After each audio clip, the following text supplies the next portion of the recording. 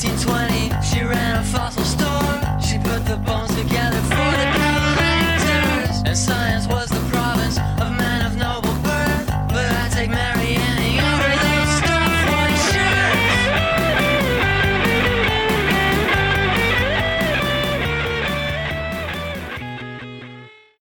All right. Welcome back to STEM Fatale, your Women in Science History podcast. I'm one of your co-hosts, Dr. Emlyn Gremlin. And I'm your other co-host, Dr. Emma Dilemma. And we're back in the new year for part 2. We're just spreading Annie Wienerka across 2 years. That's how much we have to talk about her. So yeah, I guess I forgot this was our first ep of 2022. Yeah. 2022, looking so good.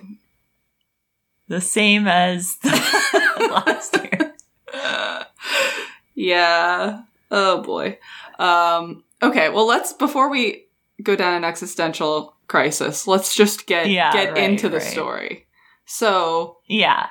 If you haven't listened to our first part of the Annie Dodge Wienerka episode, go back. It was at the end of November.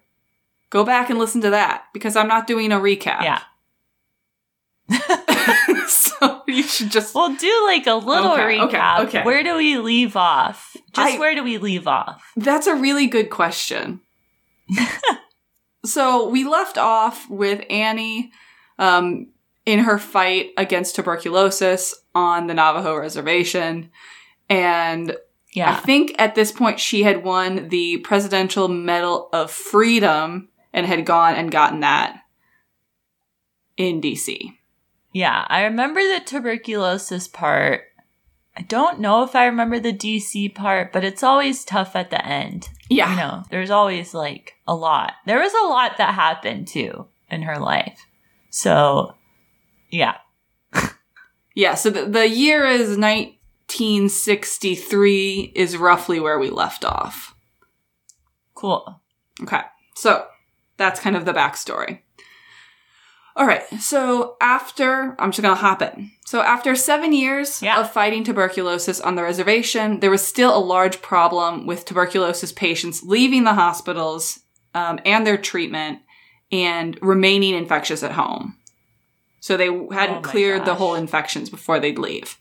Right. And at this point, having tried pretty much everything Annie could think of, she decided that in order to keep tuberculosis from continuing to spread, she would need to convince the tribal council that involuntary commitment was necessary.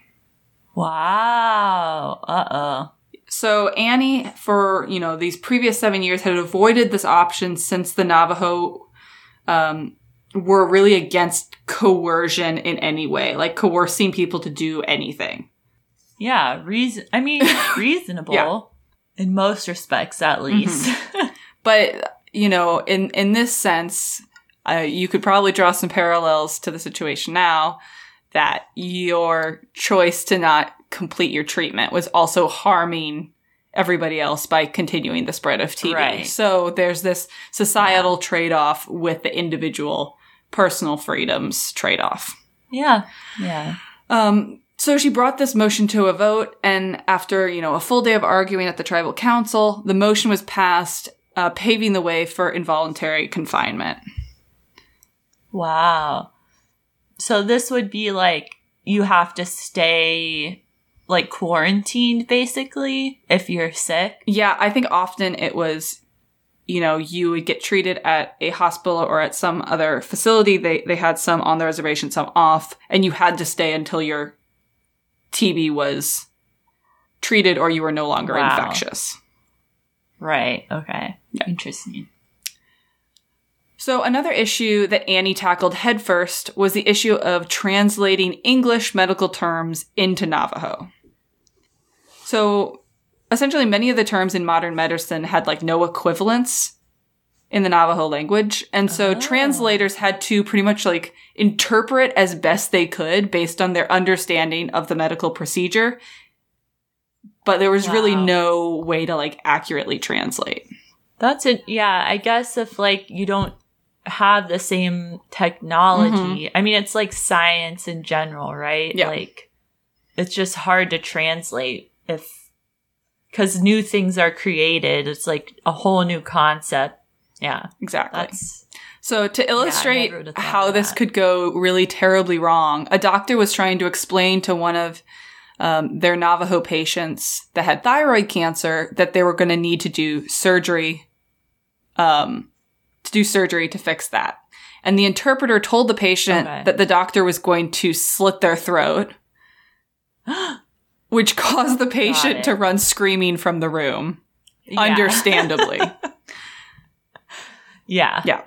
So to deal with this issue, instead of like slice. Yes, surgical. Yeah. So to deal with this issue, Annie spearheaded a medical English to Navajo dictionary where she worked with doctors for over several years and invented new Navajo words where there was no equivalent so that people could directly translate. And you didn't have to rely on the translator to have like really deep medical knowledge in order to try to do some of these translations. So, okay, yeah. So in the dictionary, I guess it would then just use current Navajo words to like describe what the new Navajo word meant. Yeah. Okay. So around this time on June 1st, 1959, Annie's half-brother, who was raised as her brother because of that whole situation, was mother aunt. Yes, exactly. Switcheroo. Yeah. Well, if you haven't listened to the first episode, you're going to be really like, what's happening? It's like a parent's law. Well, he was found dead near the train tracks in Gallup. So that's one of the towns. Oh. Sorry, we went from like comedy to like very serious really quickly. But yeah, so he'd been beaten around the face and head. Horrible. Ben had a problem. So her half-brother Ben had a problem with alcohol and had just been released from jail after 9 days of being in there for drunkenness. Oh, boy. So he had just gotten out. It appears that he had gotten out of jail, gone straight back to drinking, fell in with the wrong crowd, and had been in a fight and like beaten to death. Wow. That's sad. Yeah, it's really sad. And so like this was kind of an instigating event, which caused her to kind of transition to being really focused on the effects of alcohol on the Navajo reservation. Oh, okay. Wow. So after a few months since this terrible event, the Navajo Tribal Council created a committee to deal with the problem of alcoholism on the reservation and made Annie the new chair. Or chair of the new committee. And so just as she had done with tuberculosis, where she was really, really systematic in trying to understand what was going on, Annie went to talk to the U.S. government. She talked to doctors and the Navajo people themselves to understand how big a problem alcoholism was on the reservation and to try to pick out root causes that she could focus on. Wow. And alcohol was... She just took on everything. She took on everything related to health. Like, seriously. Yeah. Everything. So alcohol, after doing this, she realized alcohol was a really huge problem on the reservation. And 80% of arrests on the reservation were alcohol related. And that's interesting. From her, I think this was based on pretty much going around surveying people. She determined that about 60% of Navajos were drinking alcohol before breakfast. Oh, boy. So, like, really showing, like, it was an addiction. Yeah. So, now the root causes of the alcohol problem were varied, including that many felt hopeless on the reservation. There were little job prospects. There was less education. People had families to support and didn't know how to be able to do that. It also was true that alcohol used to be really expensive.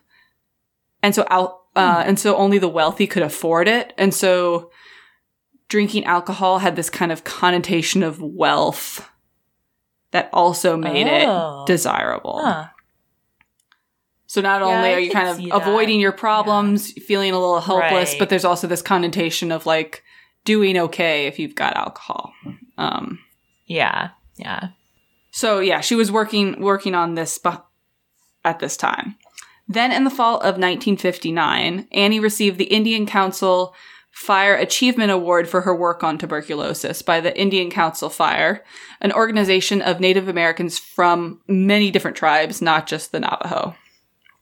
She was also named Arizona Women of the Year by the Arizona Press Women's Club, the first Indian to receive such an award.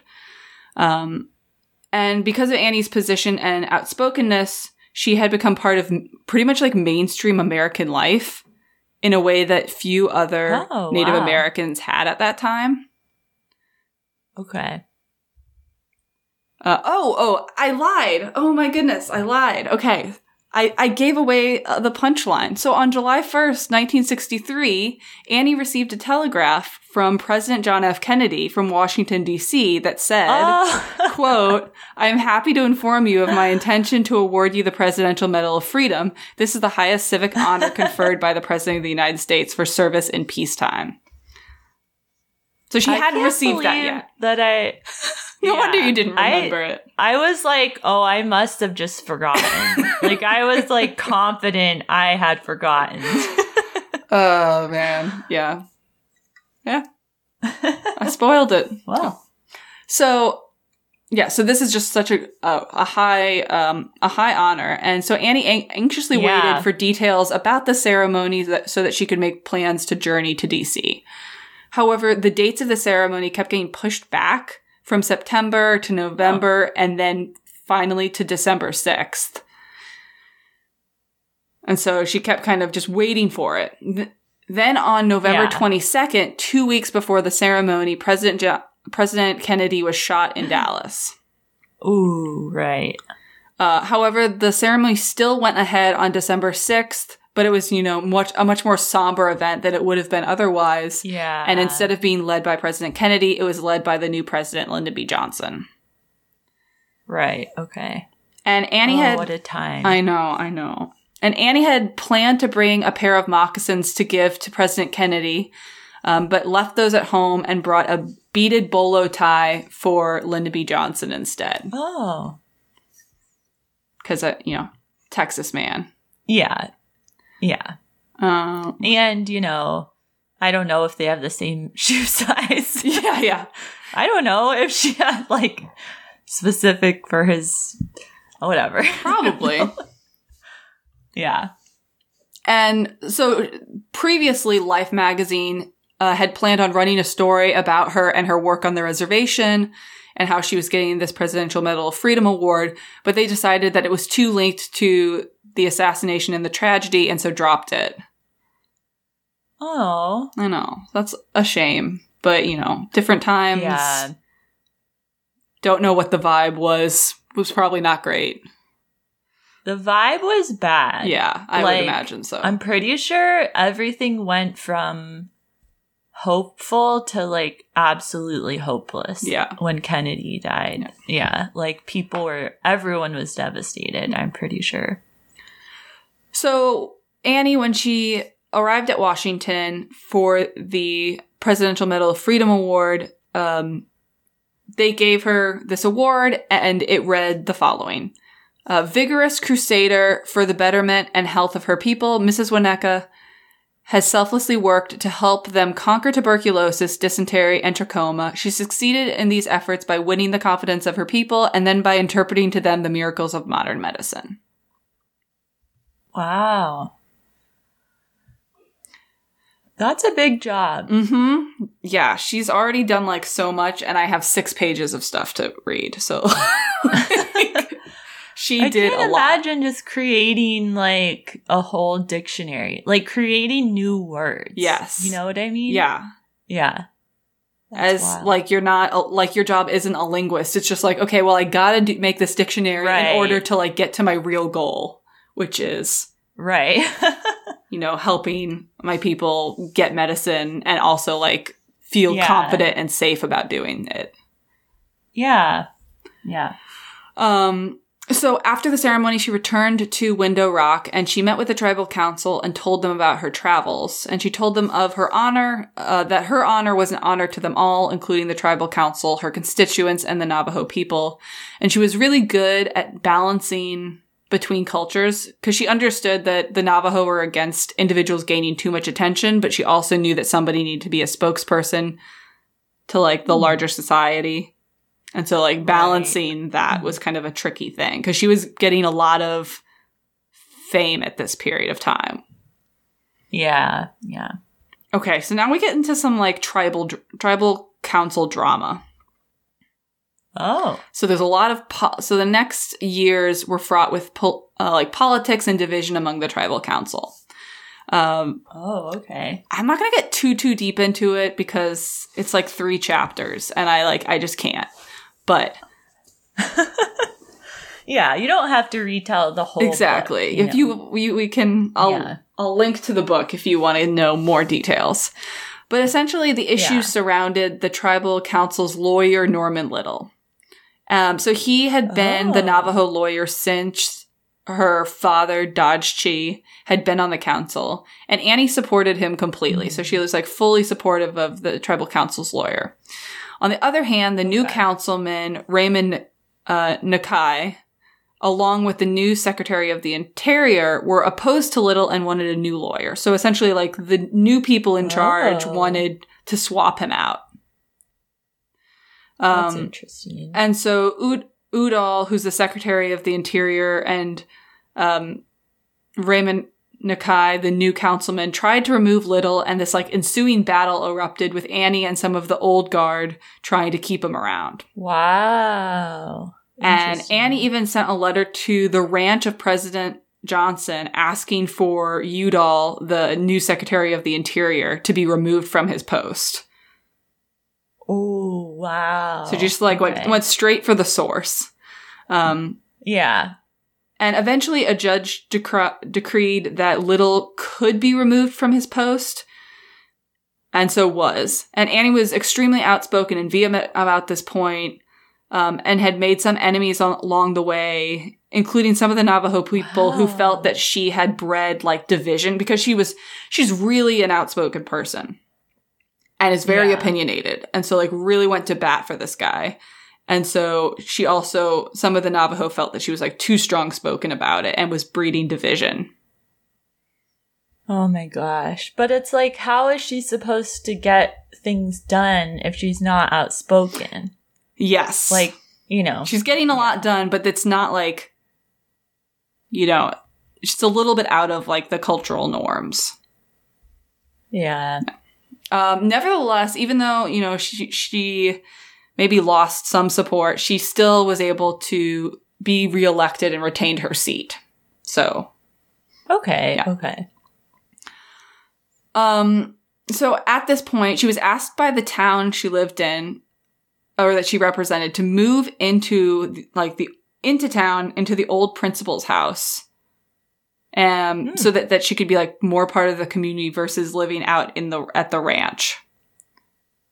Okay. And so Annie agreed and moved in with her handicapped daughter, Sally. So that's one of her like 9 children. Oh, right. I forgot she had a billion children. She has a billion children. So how? So this meant she left her husband George to attend to the rest of the children, including 2 or 3 disabled sons back at the ranch. Okay. Oh my gosh. Wow. And generally, as Annie gained like more fame and attention, most newspapers listed her as having only 5 or 6 kids, rather than the 9 she truly had. Only. Yeah. But the reason for this is that like only 5. In like Navajo culture, they believed that handicapped children, at least at the time, they believed that handicapped children were the result of the mother breaking some type of taboo. And so advertising the fact that she had 3 disabled children, she just wanted to like avoid accusations and questions about like her breaking. She must have broken taboos in order for like she to have multiple. Wow. Versus the reality is that she had really traumatic childbirth that probably explains multiple of those disabilities. Yeah. But yeah, so George has like his hands, like has his work cut out for him. He's taking care of like 8 children. Oh my Okay, so during this time, while she's now living in town, essentially, with one of her daughters, Annie's work becomes more centered around the youth. So at a town hall in Flagstaff, Arizona, Robert Kennedy, so as a senator, so the brother, right? Brother? No. Yeah. Brother, yeah. Spoke about Indian education. And then he realized, while he was talking about this, he realized that Annie was in the audience. And so he was like, Annie, tell me, I want to know your opinions about, how we're educating the Navajos. Oh. And so she He just, called down Annie. Yeah, exactly. She was, well known. And so she stated that students should be educated in day schools in their community rather than being sent to boarding schools elsewhere. And she gave this big fiery statement about what should be done. Right. And was very impressive in her strong opinions. Wow. This was just months before Robert Kennedy was then shot. So right. It's not great times. Yeah, the Kennedys are cursed. You can't even get into the curse. No, it's very upsetting. Of the Kennedys. So Annie, continued to work for the youth. She also advocated for Head Start on the reservation. The Head Start programs. Okay. And so these programs helped students transition from that traditional Hogan life to a modern school. So it was nice to help them transition, and it also became a feature of the community with a lot of local community and families running these programs. So everybody was involved in trying to educate the youth, and making them kind of ready to go into a little bit more white society or, whatever schools that they were going to end up in. Oh, okay. Yeah. And then Annie got the council to devote $350,000. So essentially, they realized that before the students were going off to their modern schools for high school and middle school, a lot of the students didn't have enough money for clothes to go do that. And so students were going to not be able to go to school because they didn't have enough money for those clothes. And so she helped raise $350,000 from the council to pay for the cost of clothing for these students, so that wasn't a barrier to getting an education. Yeah. Are these uniforms, I guess? I don't even think they were uniforms. I think they were just enough clothing to go. I didn't give more details. I don't think it was uniforms. I think it was just maybe, because I think at this time it was still, a lot of the schools were not day schools, but boarding schools. So you need to have a certain amount of clothes. I don't know. Oh, okay. Yeah. And maybe there was some rules about what you were allowed to wear or something. You had to have certain number of pants or shirt, certain kind of pants, even if it's not a uniform. A lot of schools have rules. Dress codes. Yeah, that's it. Yeah. So she was not only concerned about the youth, but also about the babies. We're getting everybody. Oh, wow. You can't avoid... Babies aren't youths. No. Well, I think the youth is middle high schoolers. Teens. I don't know why I think that. Oh, okay. But these are the babes. I just think of babes are not... Yeah, okay. The super youth. I'll take it. Okay. I'll accept it. Super youth. The super youth. So she developed this baby contest held every summer. What? Well, exactly. But it's actually kind of brilliant. So essentially, it was a really popular event. And it brought in lots of babies and their mothers. And, as part of the contest, mothers would bring in their babies and they would be, it's kind of like a beauty contest, but more so just a healthy baby, cute contest. I like the idea of it just brought in the babies, the babies themselves are I'm gonna go to this, I'm gonna compete. I'm a cute baby. I got this. Yeah.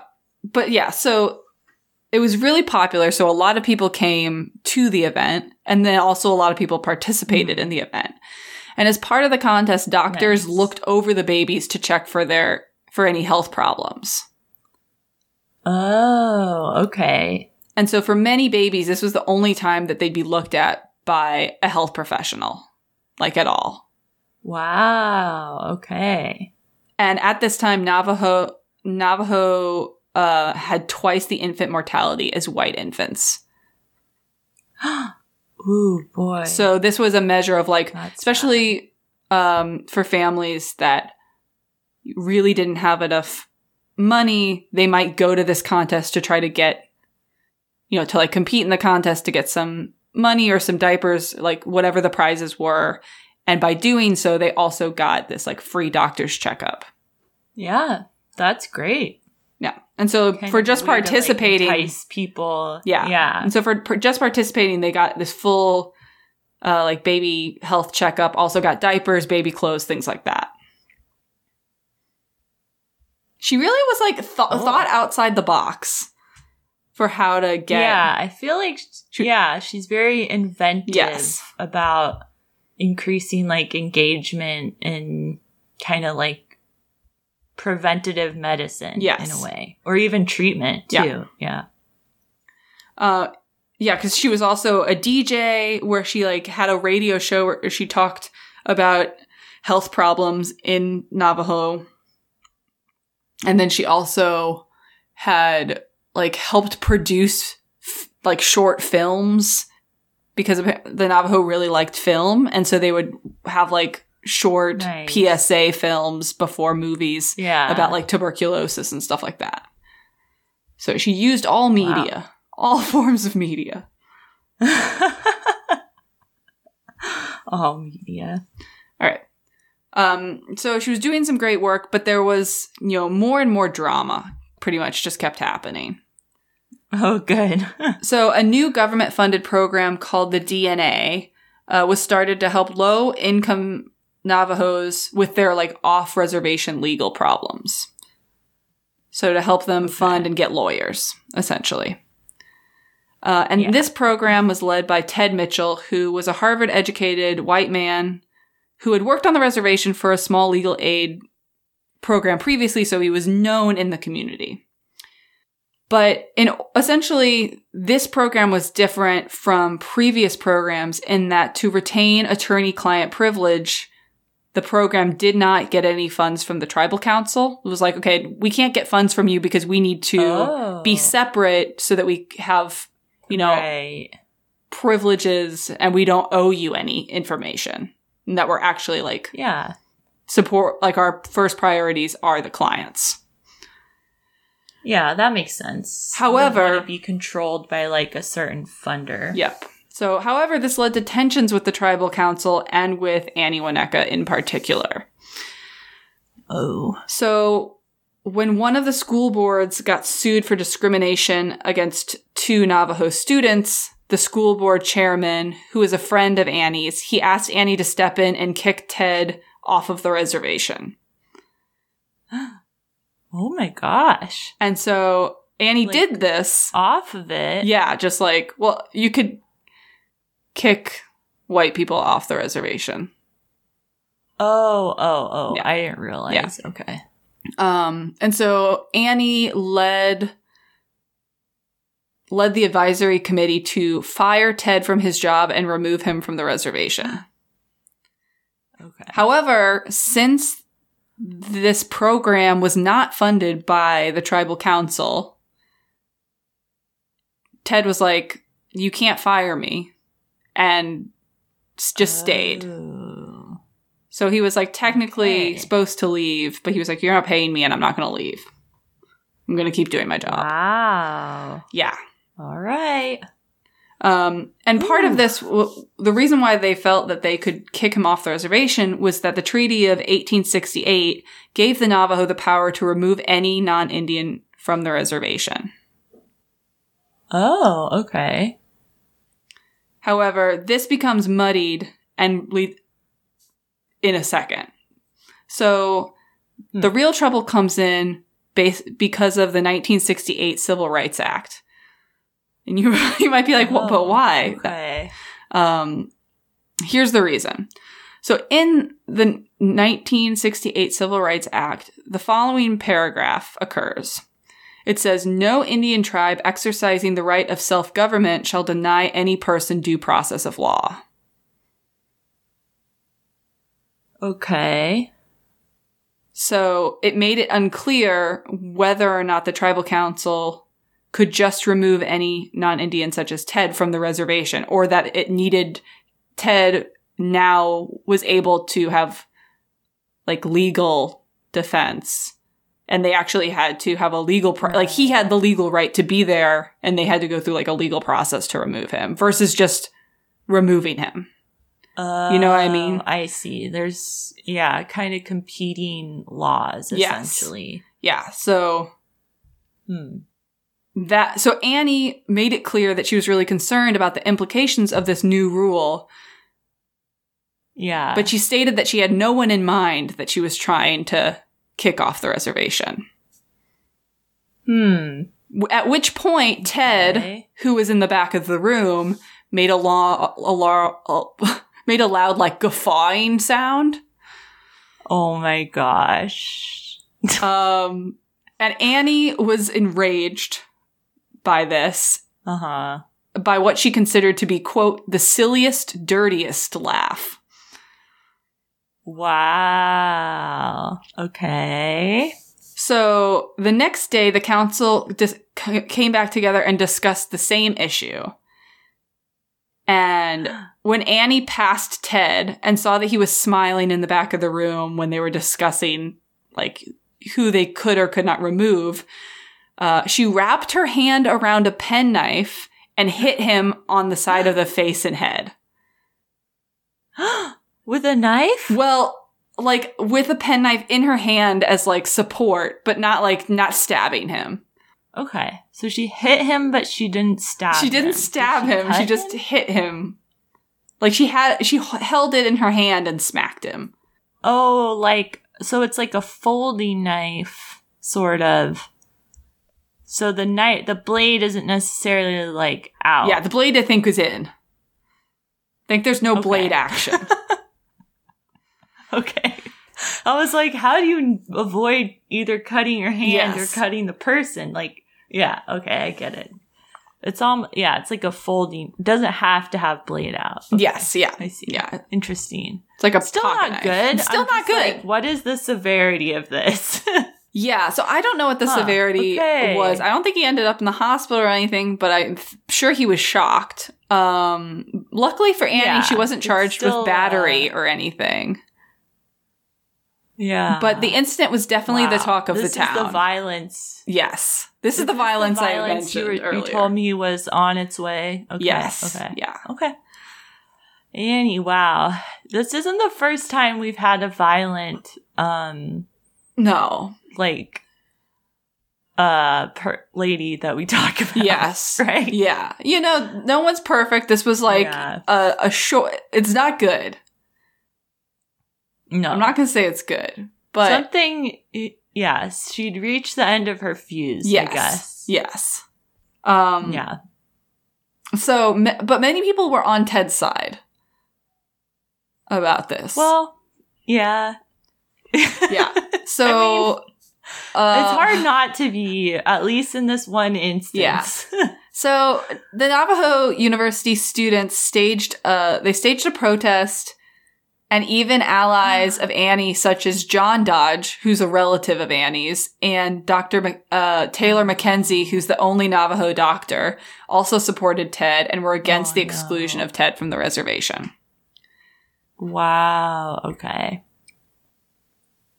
Okay. Yeah. So while this incident remained in like the memories and legacy of Annie Winnetka, she continued on, and this did not deter her or her career. Okay.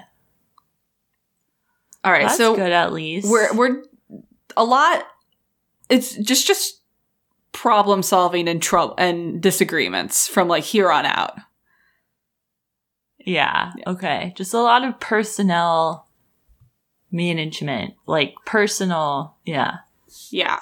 Okay. So in 1962, the Healing versus Jones case which was a case that determined that Hopi and Navajo should share the land given back to them as part of the 1882 Executive Order reservation land. So essentially they got this land, but it was in dispute whether or not it was Hopi land or the Navajo that they'd given back to them. Yeah. And so in 1972, a bill was introduced. And so like this has been like a long time dispute, essentially. Yeah, I'm sure.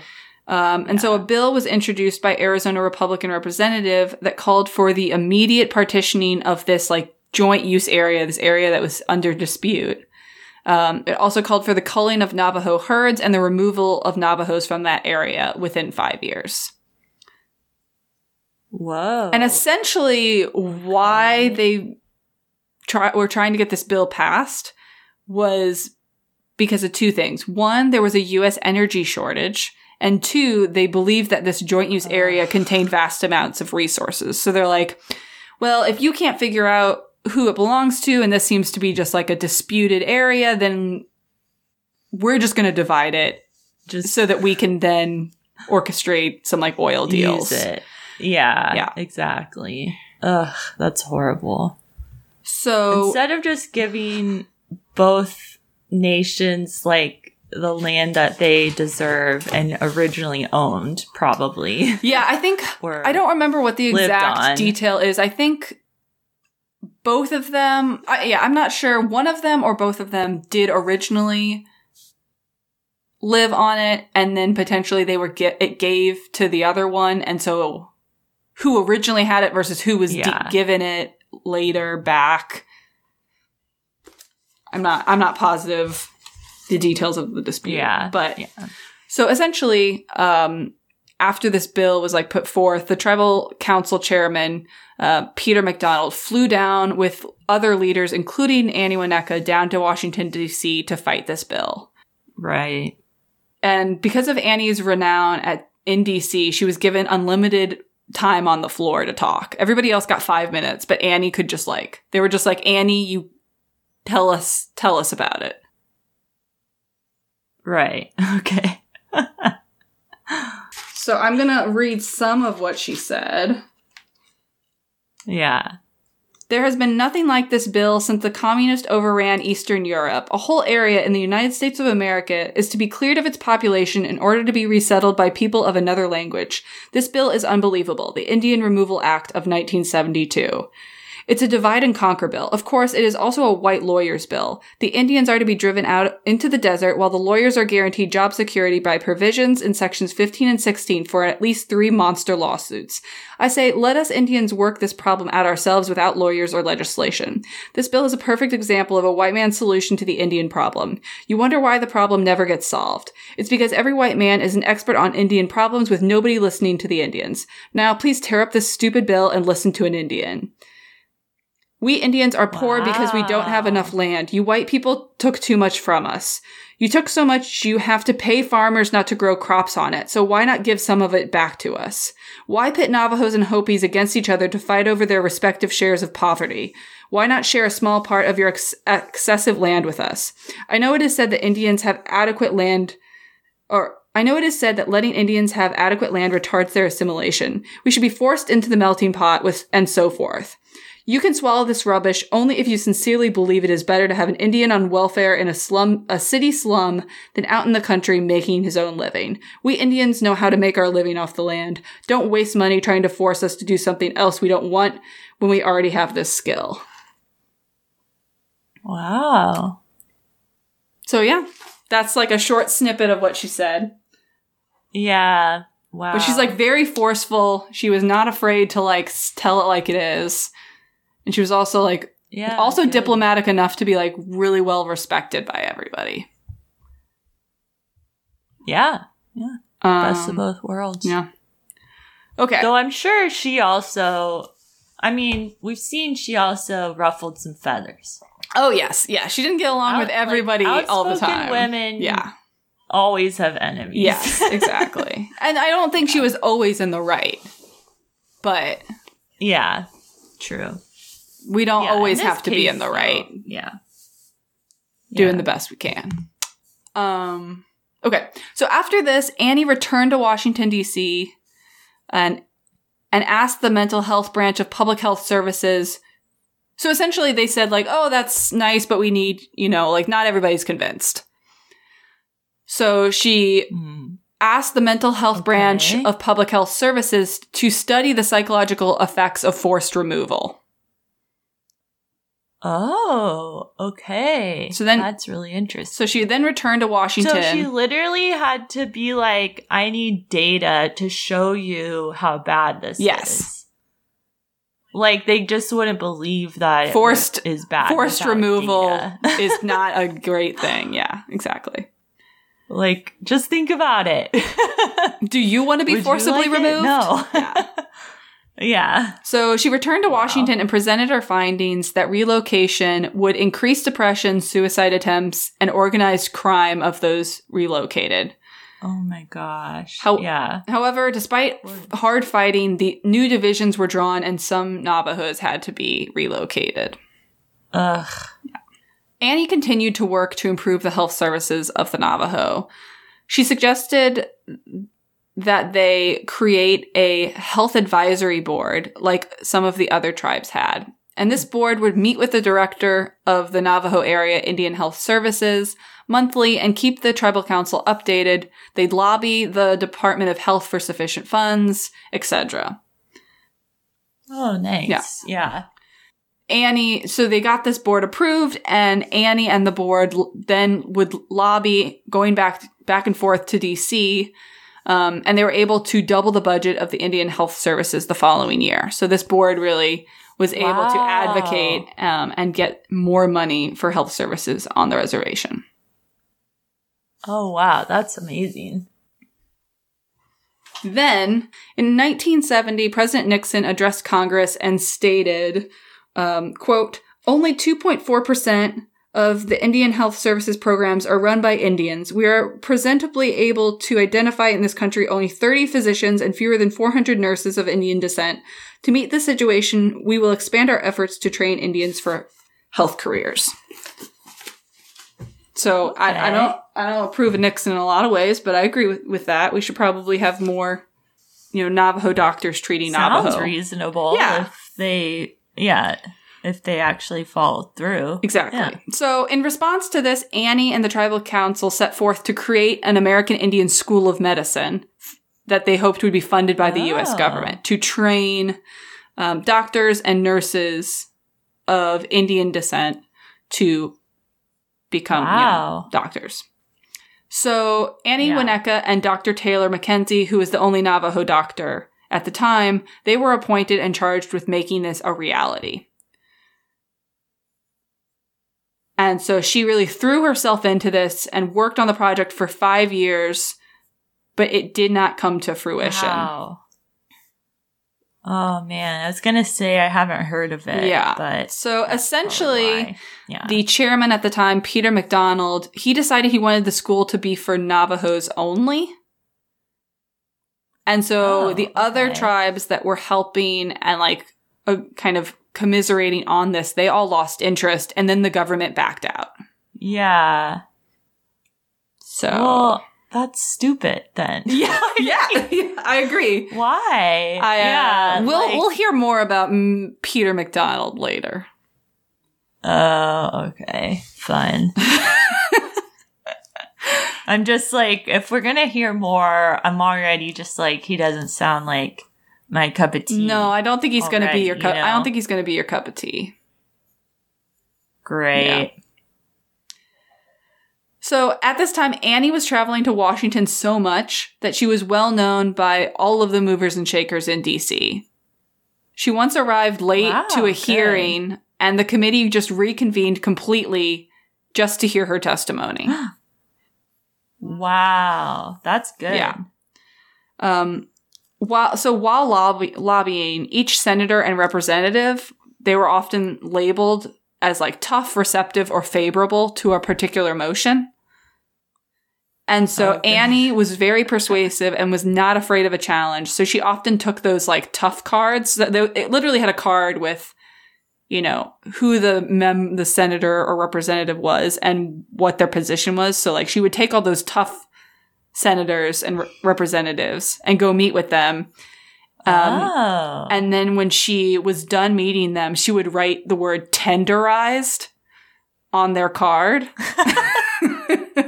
And oh my God. Like she beat them with the meat exactly. Of her words, of her mind and words. Yes. Which I love. Love that. And so while she was in DC, she always dressed in traditional clothing, wearing a long skirt, a velvet blouse, huge silver and turquoise necklace, and a large belt. And she would often go to dinner with colleagues, and the waiters would be shocked when she could like order for herself because they didn't think she could speak English. So there was a lot of like misconceptions. And she definitely stood out in a crowd. At that time, there wasn't as much travel, and she definitely stood out in a crowd. Yeah, that makes sense. But was not afraid to stand out in a crowd. And often when she was like on flights going back between the reservation and DC, people would ask her about her outfit, and she like utilized that as a way to like discuss the Navajo people and like what they're like and things like that. So she did not get offended when people thought she looked strange. She tried to use that as like an education point. Yeah, I mean, she probably got offended sometimes if people were assholes. But in general, I think if people were just curious and like, oh, you're dressing strange. Yeah. She was like, let me tell you about it. And they were just like ignorant. Yes, probably. Yes. Yeah. In 1976, a plane crash killed 2 of the tribal council members. Oh. And this put a superstitious chill over the council. So in Navajo tradition, bad things don't randomly happen, but are often a result of a taboo being broken. So it put a, whole mood over the tribal council. Yeah. And then a bunch of just series of very bad things continued to happen, which did not help. Oh my gosh. So next, 7 million pounds of grain just disappeared. Likely stolen. Likely someone stole 7 million pounds of grain. I don't know how you do that stealthily. No. There's no... Yeah. Wow. Then the tribal council was notified that they were $13 million over their $23 million budget. Ooh, that's not good. And then finally, Chairman Peter MacDonald, who I told you would be back. He was to be investigated by a grand jury for matters of election procedure and finances. So you can imagine, like he had manipulated an election? Potentially. I don't have the details, but it was definitely something about like election integrity and maluse of funds. Which, Yeah, okay. I don't think it's a coincidence that coincided with them being over budget by $13 million, and also that huge amounts of things seem to be stolen, Yeah, like maybe it's not all just a string of bad luck, but more like bad one actor, really bad guy running things. Yep. Oh boy. So when the grand jury assembled, they ended up being deadlocked, and so the judge had to throw out the case against Chairman Peter MacDonald. No. Ugh. So this made Chairman MacDonald feel pretty much above the law. Yeah. Probably. Luckily, I will tell you that I think 14 years later, he did finally get caught for misuse of funds, things like that. But it took a long time. Oh my gosh. Yeah. That's just like infuriating. Yes, I agree. And you're not the only one that feels infuriated. Annie and about 650 other Navajos protested MacDonald. And to no avail, essentially. But they made their opinions known. That's good. Yeah. The 1970s were also... Was he removed? No, he was not removed. Lose his position? Nope. Oh, wow. He went back to it. I thought maybe he just got a new job and did the same thing there, but cool. Still chairman of the tribal council. Yep. Fun. So in the 1970s were pretty much marked by the women's liberation movement in the U.S. And this seeped into the Navajo reservation and culture as well. Oh, good. So Annie was appointed to a new women's commission to look into the status of women and talk with women about their issues on the reservation. Oh. And she was called to Tuba City to explain what she was doing to their tribal council. So they're like, come here, tell us why you're doing this and what you're doing. And in response, one of the men said, quote, "Women have no business talking about themselves. What? We men, we take care of their problems." Oh my god. Or cause them. So there was disagreement. Not everybody was on the... How do you even how do you even convince that there's don't no know. Changing that person's mind. I don't think so. Okay. I think you talk to other people and just hope. Oh my gosh. Hope somebody else has more sway. Yeah, exactly. So she kind of did a circuit going around asking women on the reservation what their big problems were, how they could fix them, what were the things holding them back. Mm-hmm. And she spoke at the first Southwest Indian Women's Conference in October 1975, and she urged women to, quote, to offset the second-class role, she urged women, quote, to offset the second-class role, Indian women must become more active in politics and become aware of the educational opportunities open to Native American women. She then was the keynote speaker at the first Navajo Women's Conference and urged women to seek work in the decision-making levels of administration. Don't just get a job, become the decision-maker at that job. You know? Yeah. And that it shouldn't be a competition with men, but rather that we should all be equal partners. Which I also agree with. Yeah. Then she just got bombarded by awards. Just award after award after award. Okay, good. I got scared for a second. What? Because I was bombarded by what? No, it was good. Yeah, so she got awards. She got good. A whole slew of other awards, and she was even given an honorary doctorate from the University of New Mexico in Albuquerque. Nice. And it was about this time when she was planning to retire, but her constituents urged her to run one last time. Wow. She did, but she lost by 13 votes to Jimmy Nelson, a well-known member of the Navajo Church. So, okay. Her time had come. Yeah, I'm sure. I think she'd been on the committee 27 years. Maybe. Yeah, exactly. Wow, yeah. And so while it hurt to no longer be involved in those tribal sessions, it doesn't mean she was idle and wasn't campaigning or in the sphere. So, Annie was still on the Navajo Area Health Board, the Navajo Health Authority Board of Directors, and the governing board of the Navajo Health Systems Agency. So she was still, she was not idle. How did she... So these are things she was doing before, too, also, I'm guessing. Yeah. How do people find the time? Wow. I don't know. She was a crazy lady. Yeah. In 1979, Annie and George celebrated their 50th wedding anniversary. Wow. Oh my gosh. Although... That's a long marriage. It is a long marriage, especially, it's an unusual marriage, too, right? Right. They often were living apart.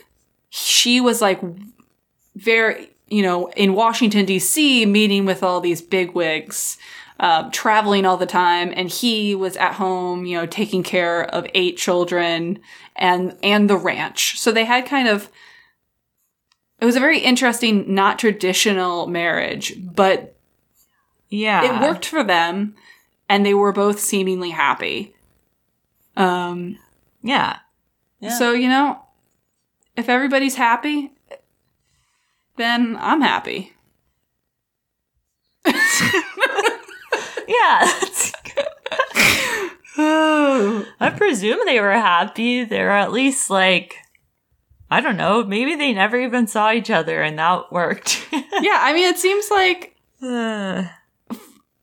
they cared about each other, and this arrangement just like worked because George was very much like a homebody and had no interest in traveling or like being in the city. And yeah, it was a match made in heaven. It was great. Great situation. I don't know what I'm saying. I'm going to move on. Match made in heaven. I don't know. It seems fine. Yeah, it's fine. In 1980, she was invited by the Chinese government to China as a delegate, as part of a delegation of American Indians, in the hopes of building an alliance between the two groups. Oh, I never knew that was like something that was attempted, or I don't know. I guess I just never knew that was a potential partnership. Well, since most anthropologists believe that Indians arrived to the Americas by migrating across the land bridge in the Bering Strait from Asia, these groups are considered like distant cousins. And so that was, that was the reason why they were trying to bring them over and look for similarities and like a partnership. Wow, okay. So she found while there many similar features between the Navajo and the Chinese, including physical features, cultural, and dietary. And while they were like going around and they saw this herd of sheep on their trip, Annie decided to give them a taste of Navajo culture. So she butchered the sheep, made a fire, roasted the ribs, and then taught the Chinese group to do a type of like traditional tribal dance. And then she won a lot of praise. She was very popular. Wow. I love that she knows how to butcher a sheep. Like, I kind of forgot that was a big part of her childhood. Yeah. She's like very big into sheep raising and like, butchered and roasted her own sheep at like age of 8. Right. Yeah. But I just can't imagine having, I'm just not confident enough to be in a different country, being on like a trip and being like, I am going to show you how I slaughter this animal. Right. Like I love it so much, but I don't think I have the wherewithal for that for so many reasons. Yeah, I mean, it doesn't make either of you good or bad. It's just, you know, that's who she was. I just wanted to show them. Yeah. I just love that story. Yeah. You're like, well, this is not how we thought the day was going to go, but now I guess this is what we're doing.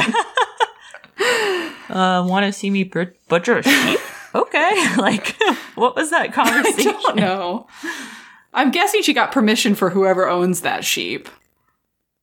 Yeah. Oh, if people had a good time, I would hope, Otherwise, But I guess like one part of it was like, oh, this is how you guys butcher it? Well, we cut the head off first. And I was like, okay.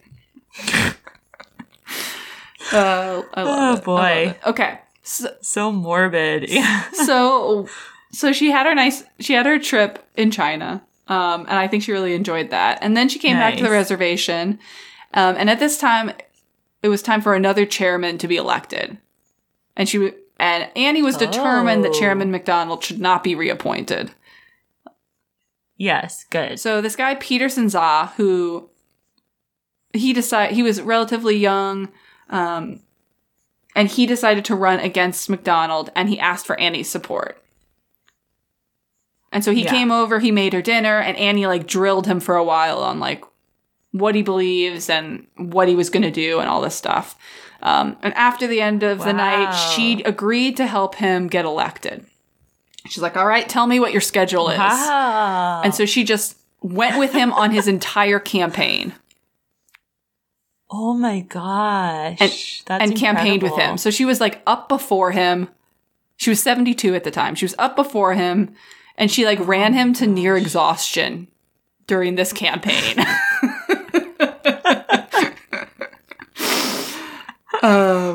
She really wanted to beat Peter MacDonald. Yes. So, Peterson Za then won his election and immediately made this like 9-member committee to suggest sweeping reforms within the tribal council. Wow. And of course, Annie was on that committee. And she also acted as his advisor and the health ambassador for the Navajo Nation. Wow. So her retirement is very busy. Yeah. It's almost like he was like the face of the campaign, but she was the actual, like, the brains. Yeah, maybe not she totally, spent like the whole campaign trip like telling him like, this is how you do it, like this is how you're gonna get respect from the different council members. Wow. Like this is how you talk to somebody, like this is how you address them, like a whole thing of like this is how it works. She's like not grooming him because that has creepy connotations, like seasoning him also sounds bad. After all the butchering talk, it's like, I don't know what word I'm trying to say. She like helped him. Let's just stick with help. Mentoring, yes, not seasoning. I'm delirious, guys. A little salt, paprika. Okay, so in 1984, Chairman Peter Za, he organized an entire day of events in honor of Annie's 74th birthday. Wow. And like he organized it, but like 40 people were involved in making this thing happen. So yeah, that makes sense. Arizona and New Mexico proclaimed it Annie Waneka Day and made a scholarship in her honor. Visitors came from far and wide, and school children were bused across the Navajo reservation to get there. Wow. Annie was hailed as our legendary mother, quote, our legendary mother, and was given the Navajo Medal of Honor, which is the highest award given by the Navajo Nation. Wow. And she said, I'm pretty sure she said that, like, that was the award that she was, like, most proud of. Aw, yeah. Which makes sense. I mean, it makes sense. Yeah. So they had a banquet that evening, and the former IHS director and former special assistant to President Gerald Ford gave the keynote about Annie. And he said, oh my gosh. Dr. Waneka has never solicited my assistance. She has demanded it. She's never lost sight of the cycles of the moon, but she's learned the cycles of the budget in Congress. She's remained a shepherdess, but her flock is the people of the Navajo Nation. Strong men look to this shepherdess. They call her mother. Rough kids actually look at her with respect. Chairmen, chiefs, presidents are all included in her flock. She has put love into politics. Wow. It's a lot, but I like it. It's such a, like, it's, like, really nice, but also very weird. Yeah.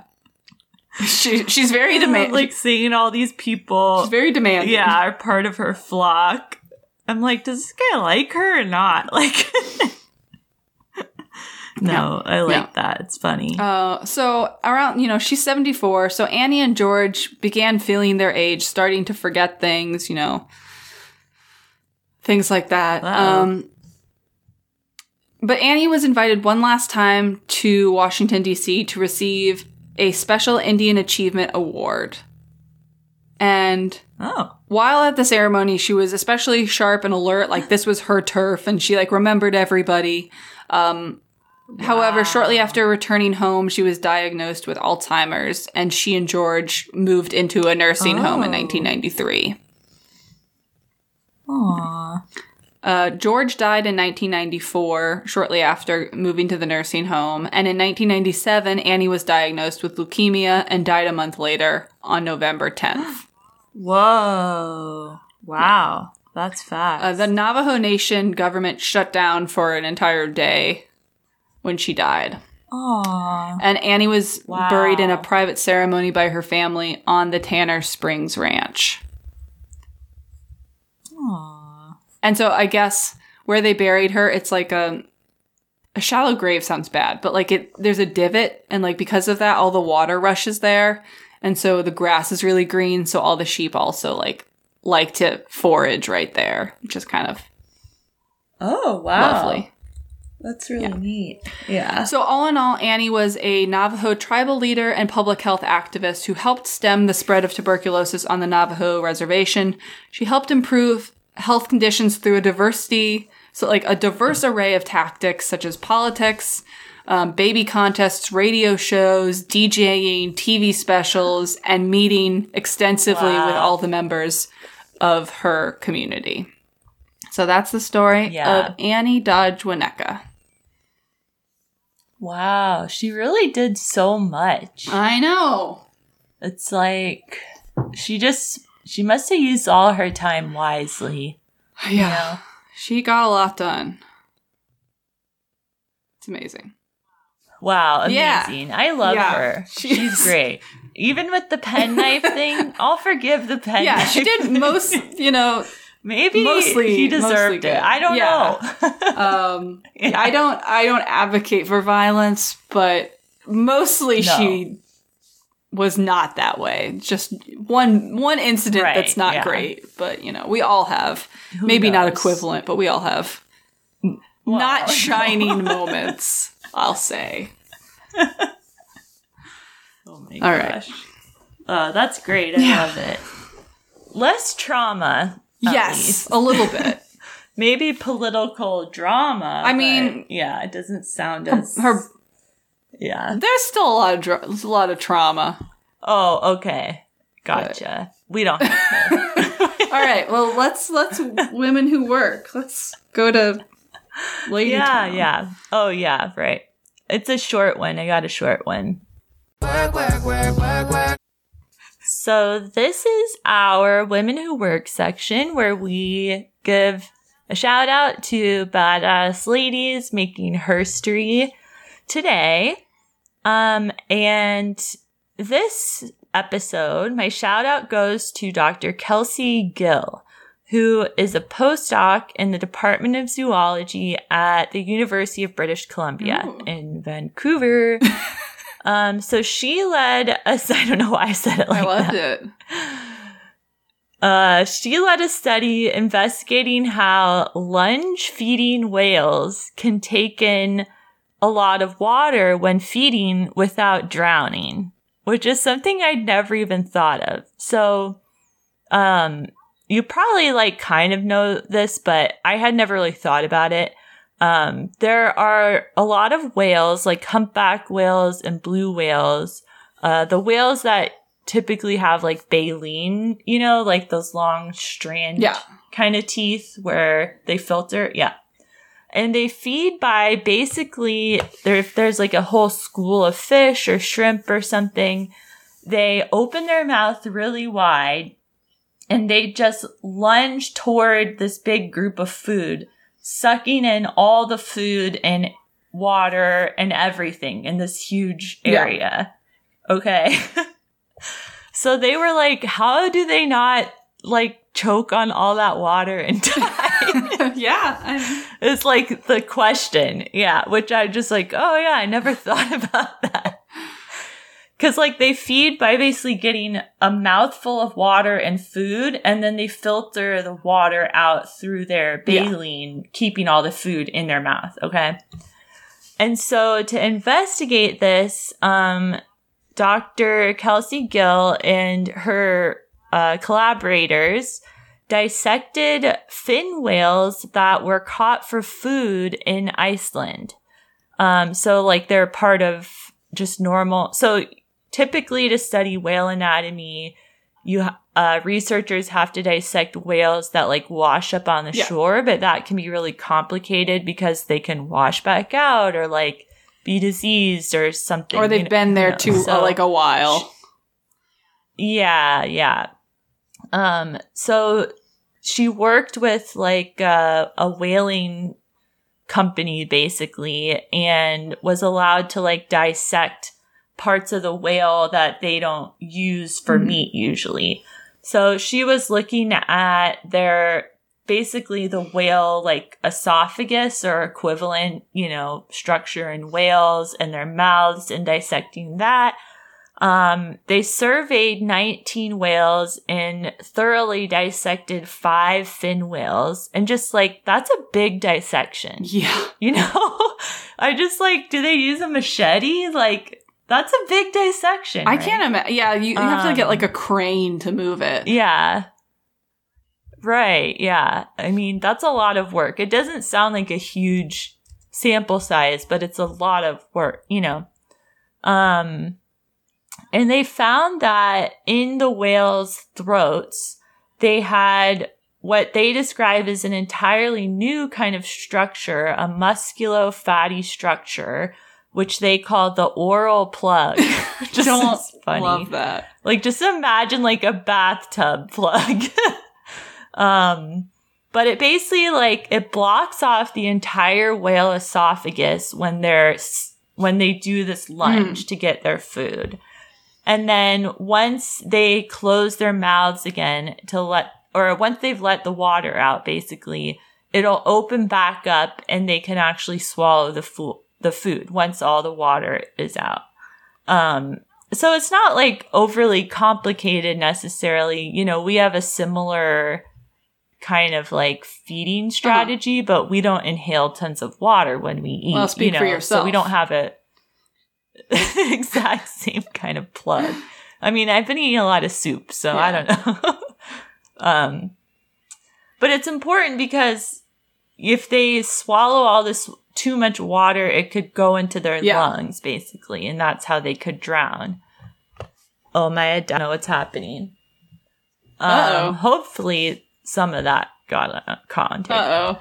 But yeah, so basically this oral plug stops the whales from inhaling water, which it's hard to imagine. It's crazy to think that a whale could drown. You know what I mean? Yeah. Yeah. No, it seems like they shouldn't. That shouldn't. So happen. It's pretty seems like a simple study, but it's actually really hard to do these studies. And like she was saying in the article I read, you can't like really study their feeding behavior in the wild because it's like you need to develop a camera that they could swallow that wouldn't like hurt them, like a biodegradable camera.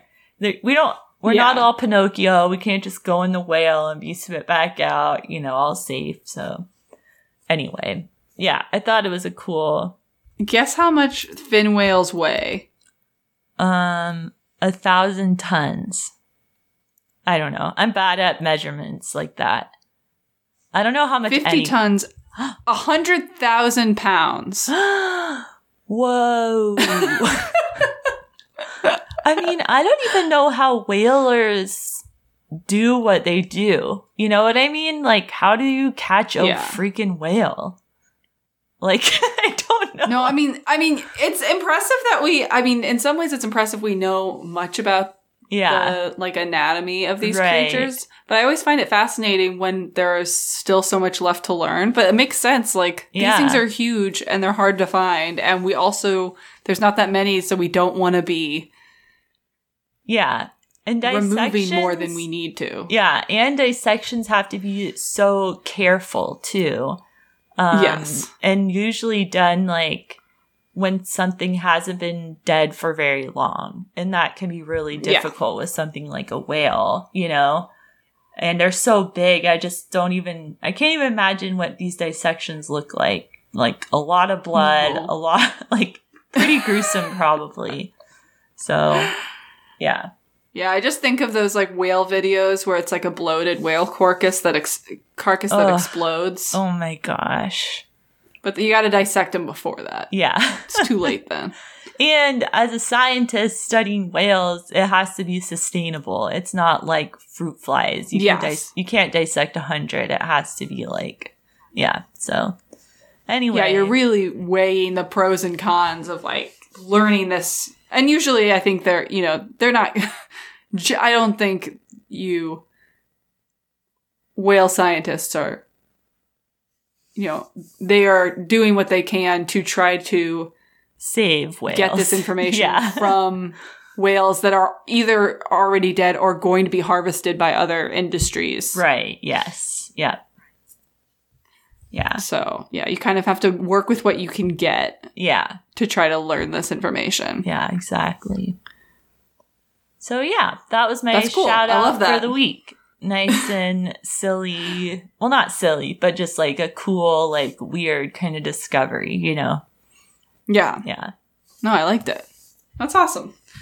I'm glad that I was worried you were going to talk about Twitter.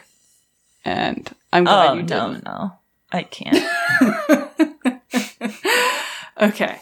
Well, thank you everybody for listening. We're doing now a monthly schedule. So next month we'll have a new episode of a new lady. Yeah. And thanks so much for listening and supporting us. And I learned recently that Spotify, you can now rate podcasts. So we're on there. So if you want to, it's much easier because you just go and you can just click on the number of stars. Oh, cool. It's not like the whole login thing for Apple, which is a huge hassle. So if you're on Spotify or you listen to us on Spotify, just, give us a rating. We appreciate it. It helps people find us. It's super easy. Yeah. Yes, exactly. And thank you to Artichoke for our awesome theme music and Caitlin Friesen for our awesome art. And as always, go stimulate yourself. 2022.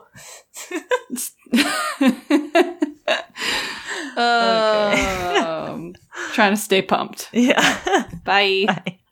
By circa